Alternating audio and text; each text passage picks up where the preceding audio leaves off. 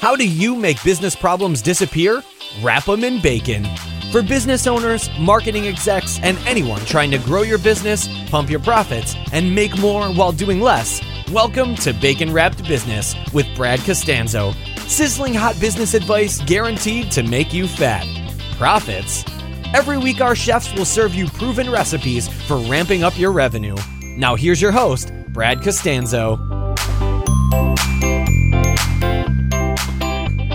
All right, welcome back to the show. This is Brad, and today we are not going to talk about how to make a bunch of money online or in a service business, or we're not going to talk about any traffic or conversion, and we're not going to talk about a lot of the things that we typically touch on. Instead, we're going to talk about acquiring, holding on to real world cash flow assets. And it's one of the things in my business as an entrepreneur, as somebody I've got my fingers in offline businesses, online businesses, different types of investments.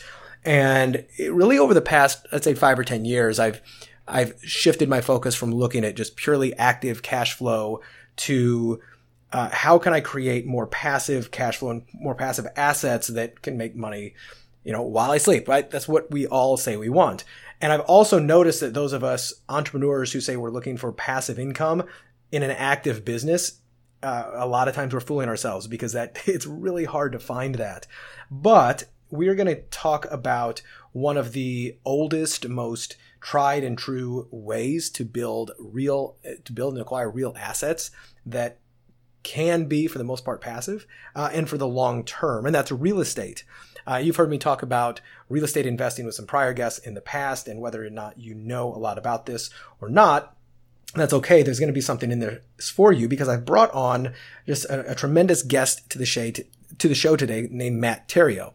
Now, Matt is a Marine Corps Desert Storm veteran, and he's enjoyed 15 successful years in the music business prior to even becoming an accomplished real estate investor and mentor. So, by the way, if you don't think that you've got a history for investing in real estate, I'm sure Matt probably didn't think so either.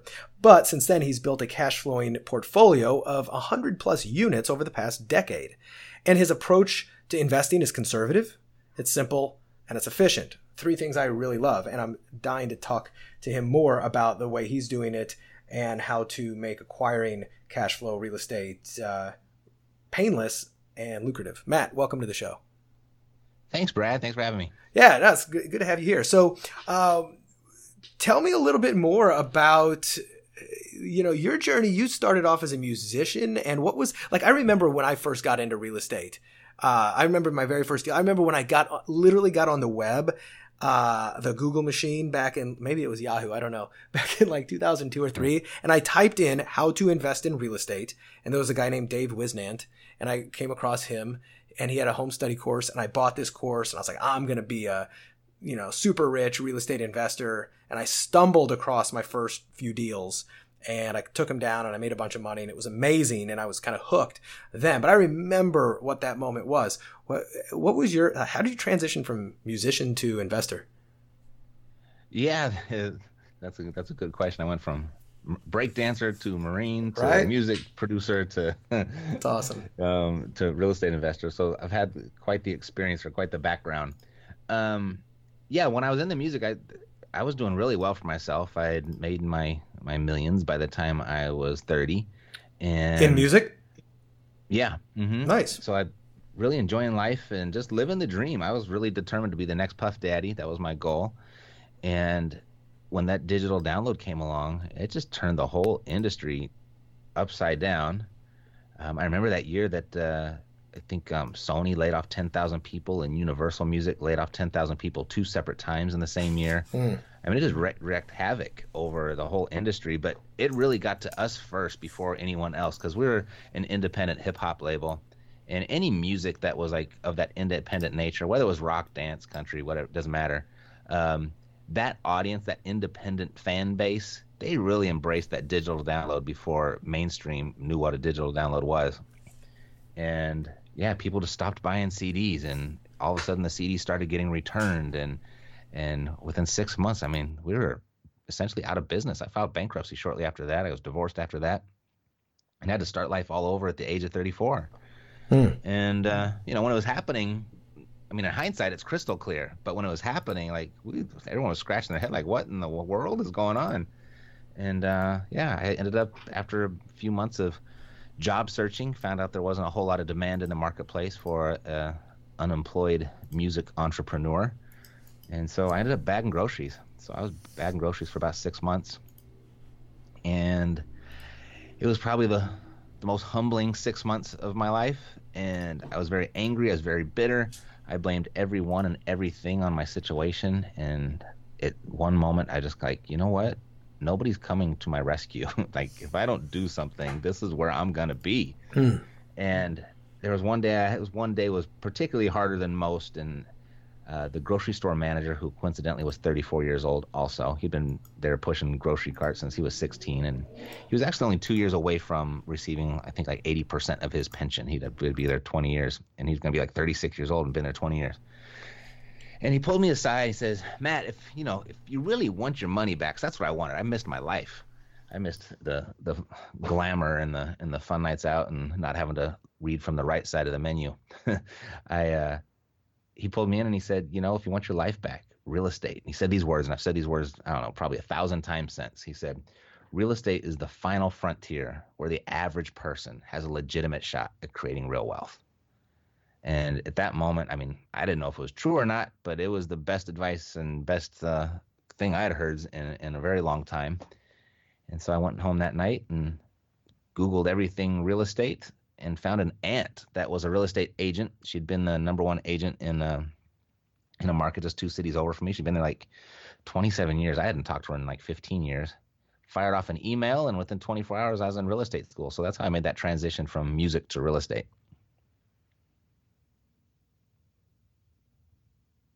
You there? I lose you, Brad? Uh-oh. I think I had a little audio problem. I think I'm back, right? There you go. Cool. You're back now, yeah. I hit mute. There was a truck going by, and I hit the mute on Skype, and I think I forgot to hit unmute. So that's great, though. No, that's an amazing story. I love stories of journeys like that, and it really is. It is one of the places where real estate is not that hard to understand. I mean, we all live in real estate. We all live in some kind of a shelter, so we've got some degree of familiarity with it. Unlike, making money online or doing a million other things that require more technical proficiency, people understand real estate to a degree. And the more you understand it, the more ways that you realize that you can make money with this, whether you're an agent, whether you're an investor, like a flipper, house rehabber, a landlord. And when we were talking offline a little bit more, you said that a lot of the stuff you do is buy, hold, portfolio accumulation of houses and run for cash flow. So, like, I could get into all the basics of real estate investing, but I don't care about that. I want to know what you're doing right now and some of the stuff that you think is really working. Some of maybe any of the trends you're seeing, as well as some of the ways that people can get started investing in real estate and acquiring properties if they don't have a tremendous amount of time or experience to go into do this full time. Sure. You said you started off the show with what you're going to talk about creating passive income and how most of the time it's not so passive, and it's not passive income. But if you were to give someone, like I kind of said, the average person has a legitimate shot at creating any sort of wealth, and we can just replace wealth with residual income. I mean, more people have done it with real estate than anything else. And you're right, because I think it's so simple at its core. You purchase a property and then you rent the space out to somebody to live in that house. And so that's being a landlord is that your primary? In there, so yeah, I did. I forgot which one I went off on. Well, so is your primary mode right now in your personal portfolio, the things that you're doing? Because I think we talked offline and you said, you're not just really doing a lot of rehabbing or wholesaling houses and flipping contracts. Are you more right now buying properties, holding on to them and cash flowing them? Is that your primary model? Yes. So I've got about 50 properties, 50 single family residents in my portfolio. I've got about 50 seller finance notes in my portfolio. So both of those create residual income for me. Notes. And then we leverage our teams and resources, and we have a turnkey operation as well, where we will go ahead and sell cash flowing assets to people that are too busy to do it themselves or just don't want to do the work themselves. We've got a lot of very much your professional clientele. We got doctors and lawyers and CPAs, small business owners. Very cliche, but those are people that are very cash rich and get dinged on taxes every year and need something to do with it. And it's real estate's still probably one of the best tax shelters available to the average person. Absolutely. Mm-hmm. So how do you go about finding your deals right now? Are you working with wholesalers? Are you working with plucking stuff off the MLS? Are you doing direct mail? Are you doing active marketing? When I got started, I had nothing. I mean, I came from the grocery store, so I did not have like this giant marketing budget and able to do massive lead generation. And the internet wasn't nearly what it is right now, so that wasn't a real option. And I didn't even know people responded to direct mail still at the time. So I kind of did this the old-fashioned way. I went out and just started hustling and earning it and creating relationships and creating very much of a referral type business. Mm-hmm. And those relationships have lasted me today. So that was about 12 years ago. And when I need a new property, I essentially can just pick up the phone and just call 2 or 3 people and see what they got. So that's how I do my deals now. So I don't do anything off the retail. We are working a little bit in Orlando, direct to seller. We're doing some stuff in the Colorado area as well, direct to seller. But mostly it's through my relationships. Oh, fantastic. So then when you're working with, because you actually do teach this stuff. You've got a great podcast, Epic Real Estate, and the side of your business that's mentoring people, are you showing them how to go and kind of repeat what you're doing and find those properties to kind of hold on to, what to look for, et cetera, and how to finance them? But at the same time, are you also allowing people to kind of come to you and buy some of the properties that you're able to find and do some of the heavy lifting on that side for them if they're looking for just to deploy cash and they're not really looking for a business opportunity to just go be a full-time real estate investor? Yes and yes. Cool. So the people that come to us to learn how to do what we do, we teach them how to buy and hold. One of our big fortes are creative acquisition strategies, getting financing from the seller themselves. I love that. And then buying and holding as much as we possibly can. And then like flipping or wholesaling, that's kind of the afterthought. That's when the buy and hold strategy won't work. Yeah. But there's still an opportunity to make some money off of that deal. So we kind of do reversal of what I think most people are out there teaching and what you see on TV. Like it's not very exciting, to tell you the truth, but good investing is boring, actually. Yeah, that's true. Well, let's talk about something that's not boring on that, which is I love the topic of creative acquisitions. And, one of the easy methods there is just seller financing, right? Will the seller take a note back? Are there other creative ways, whether they're like really advanced or, whatever that you've done that you really like to do that have kind of worked well and have given you options when simple cash deal or regular financing doesn't work? Right. Yeah, there's a lot of ways that we approach it. I mean, our general idea when we go and we're talking to a seller is that we're going to purchase this property in one of 2 ways. It's either going to be by our price in their terms or their price in our terms. And as long as we can control one of those, we can always create a deal for ourselves. And so that, just starting that with your big kind of like 50,000 foot view, you can start getting really creative as you whittle your way down. And yeah, seller financing is that's kind of my preferred method. I'd rather do that than the bank. Mm-hmm. And you can really help out a lot of sellers in a way that they didn't know that they could be helped also. So there's a lot of education that goes along when you're talking to a seller and they're like, wow, I didn't know I could do that. Oh, that's going to make my situation better. And exactly. And so, you can really turn it around and to where they say, oh no, I don't want the cash. I want you to sell it. I want to carry the note because I like what you just said, type thing. And we do that, and then we also do a lot of reselling with seller financing, where you can really make so much more money that way than you can by just flipping the property and getting cash for it also.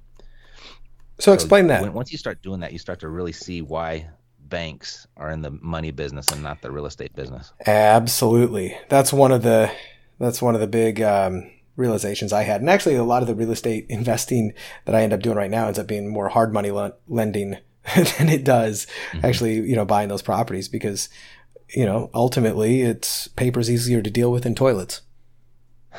This is true. They're just taxed differently. Absolutely. It is. Yeah. So if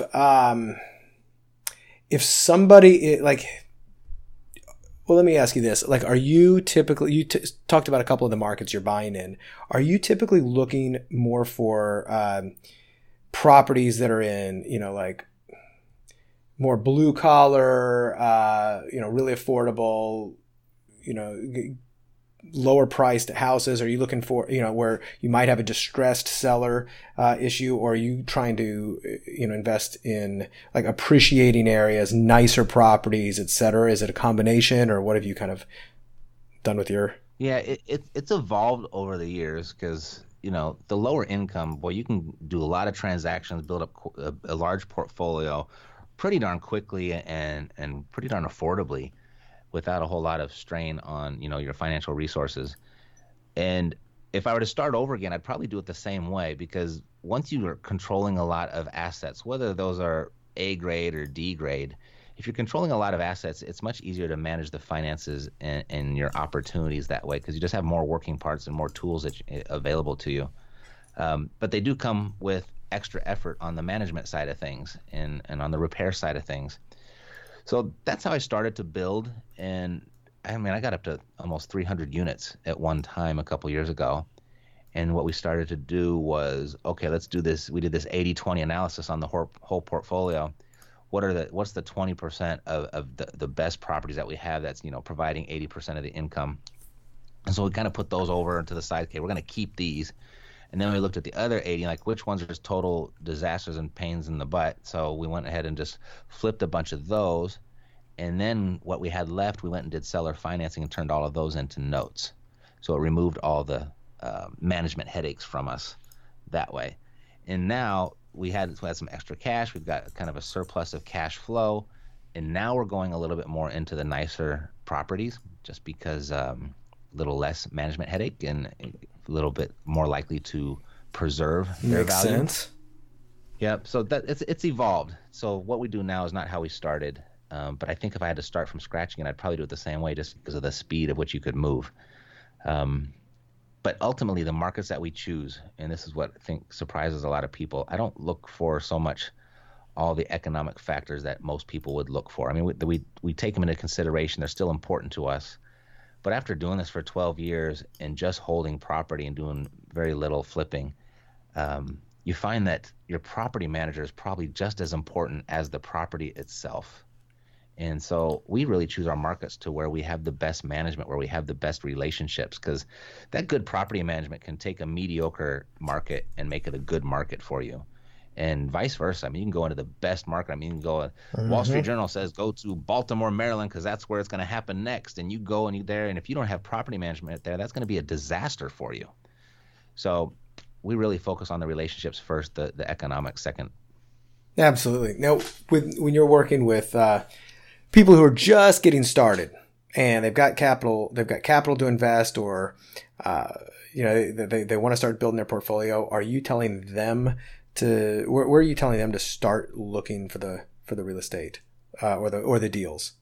Like, are you? Well, I think the biggest opportunity is really the Midwest and in the South. Right. To where, well, and I don't even mean geographically. I mean more so like how to find the deals, right? So this is like really basic 101 stuff. But sure. And especially if, let's say they're a doctor or a lawyer, they've got cash and cash flow, but they don't have a whole lot of time to go out there and be just really actively pursuing deals, sending out direct mail campaigns, doing all that other stuff. Right. How are you telling them to kind of get started and find those first deals? We're able to leverage our teams that we have on the ground and actually do stuff for them. So it's become commonly known as turnkey real estate investing. When we started doing it, I don't even know if turnkey was a word. But I mean, you can go out and you can pay someone to go find the property, to fix it up, to put the tenant in place, to coordinate the property management, and just hand it over to you as a cash flowing asset. And that's we even do that sometimes. Like, we're even buying stuff from turnkey providers just because I know what it takes, and I don't know if I necessarily want to get that dirty to purchase the amount of property that I want to purchase. I'd rather just pay the premium and have someone else do it for me in many cases. Don't blame you. I'm a lot like that. So how else do you provide education? So you've got your podcast, Epic. They just find that at epicrealestate.com. Is that correct? Yep, that'll get you there. Yep. Nice. So what other resources do you have there that you can provide people who are kind of wanting to, they've seen other people making money with real estate. They know that it's not so complicated, that if they spend a little bit of time figuring out what they want, why they want it, kind of how to get it, that it's possible for them. What else do you provide as far as resources for them? Well, there's kind of two things. We have the learn at your own pace. Here's the SOPs and the checklist. Go do it and build it yourself.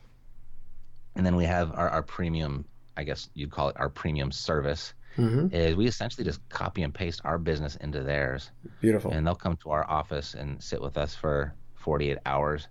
And we'll put their whole business together, teach them how to use it, run them through some boot camp style role playing and getting them used to talking to sellers, understand how to negotiate contracts. And by the time they leave our office, within 7 to 10 days of them leaving our office, their phone is ringing and they're into real estate. That's great. Like they are doing real estate. They're not spending time setting up their website. They're not setting up the phone system. They're not designing their logo. They're not doing all this stuff that, it takes a lot of time and effort. And by the time everybody gets that done and they're ready to do real estate, like they're already frustrated and exhausted of the whole experience, and they never actually get to do the real estate itself. Yeah, that's one of the reasons I actually got out of it. I stumbled into some really good deals, and then I turned around. This is years ago, trying to actually build a business, and I realized I was doing all this other little crappy work, and I wasn't focusing on revenue generating activities.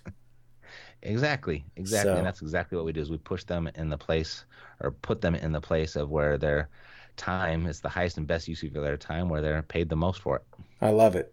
Well, Matt, this has been really enlightening. I like a lot of the things that you've been sharing here. Are there any other things that people should know, whether it's opportunities, whether it's strategies, in order to really take either that first step, or for those people who have real estate? Yeah, you mentioned investing in notes. Elaborate on that a little bit more for some folks, because a lot of people, like I take it for granted. It's like the curse of knowledge, right? I take it for granted because I understand note investing, but some people out there probably don't. They probably just think of, oh, you just buy a house or not. But give us the overview of investing in notes. Sure. So how I kind of got into it, because I know there's like a whole other niche of people that buy and sell and trade notes, and they build a note and then they go to sell it for cash. So they're flipping paper, really. And that never had much interest to me. But where it really kicked in and made a whole lot of sense was when we were kind of consolidating and upgrading our portfolio. Like we had a lot of properties that we didn't really want anymore. And, in many cases, there weren't people that wanted them either. So we were kind of stuck with them in some regards. But what we started doing was selling them rather than renting them to tenants for, say, $700 a month. We would empower those tenants to become owners at, say, $500 a month. So with them, if they could come up with a small down payment, we could lower their monthly payment and they could actually become homeowners, and it would remove us from all of the obligations of owning property. And so that's how I got introduced to notes. So we essentially became the bank. So instead of taking $50,000 cash for a property, we'd seller finance it, say for $60,000, make sure that it was easier life for them with a small down payment, and they're actually paying less per month versus the rent. And it just turned out to be a really good formula, and we've probably done that 50 times now, to where we still get the passive income, right? We might get a little bit less per month, but we don't have the headaches on that half of the properties that were responsible for all the headaches. And certainly there's people that come through and aren't able to fulfill their obligation, and we have to take a house back every now and then. But this is the part I was saying earlier, when you start to see why banks are into the money and not the real estate, is because every time something kind of traditionally that the layman would determine that's a bad thing in real estate, actually the banks make money when that bad stuff happens. That's true. And when something gets foreclosed on or someone stops making payments, you get to take the property back and sell it all over again. You get to start everything all over again. To take a new down payment, you can adjust the rates and you can make more money, and maybe you've got some appreciation, you can sell it for more. Just anytime something bad happens, the house burns down, the insurance pays you first. you're really protected and hedged against all the things that kind of hurt landlords sometimes.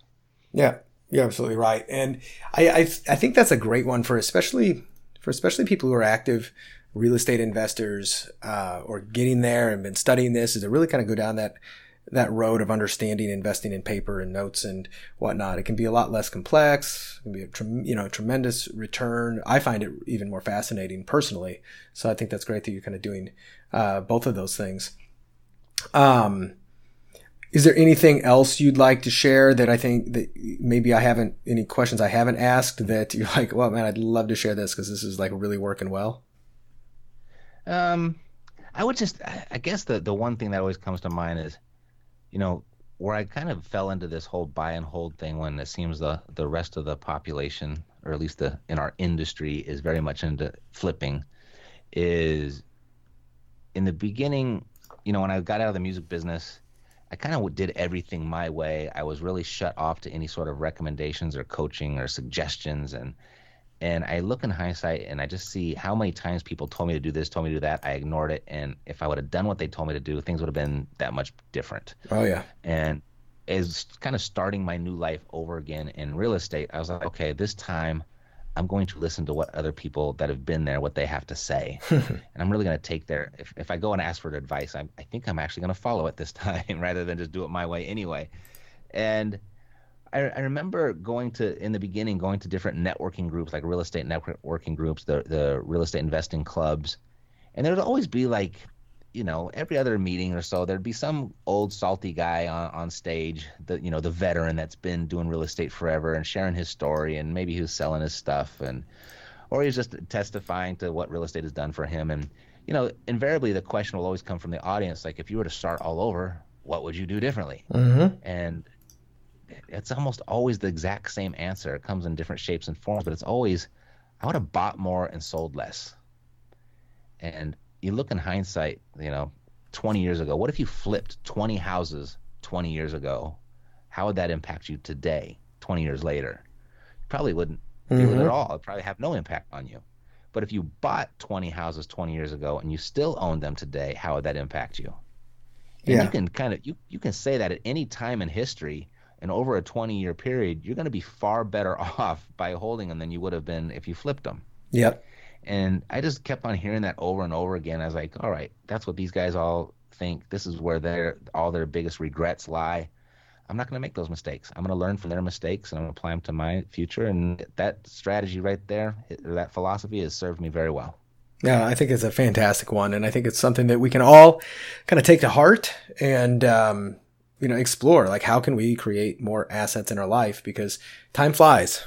Right, that active cash flow and those quick hits are great, but there comes a point where you just don't have the energy, the time, the inclination to work as hard as you used to, and it's kind of nice, as you can probably attest, to have that mailbox money coming in every single month. Amen. Right.